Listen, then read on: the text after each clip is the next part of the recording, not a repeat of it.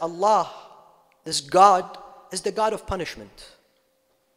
He's waiting to strike. As soon as you make a mistake, He strikes. So when people become ill, why are you ill? You forgot about that sin. This is it. It's coming to you now. That's why you have cancer. Or they go tell them, you know why this guy has cancer? Because 10 years ago he committed this sin, or he did this, or now he has cancer. He's impoverished. Why? Because Allah made him impoverished.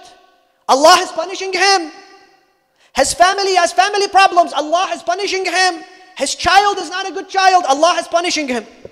What is this Allah? He has nothing else to do but punish people.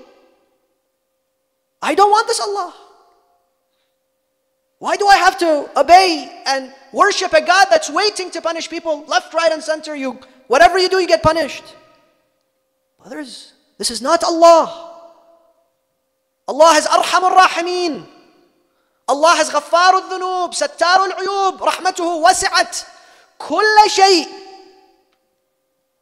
And Allah beautifully within the Quran shows us a prophet of God that was thrown in the well.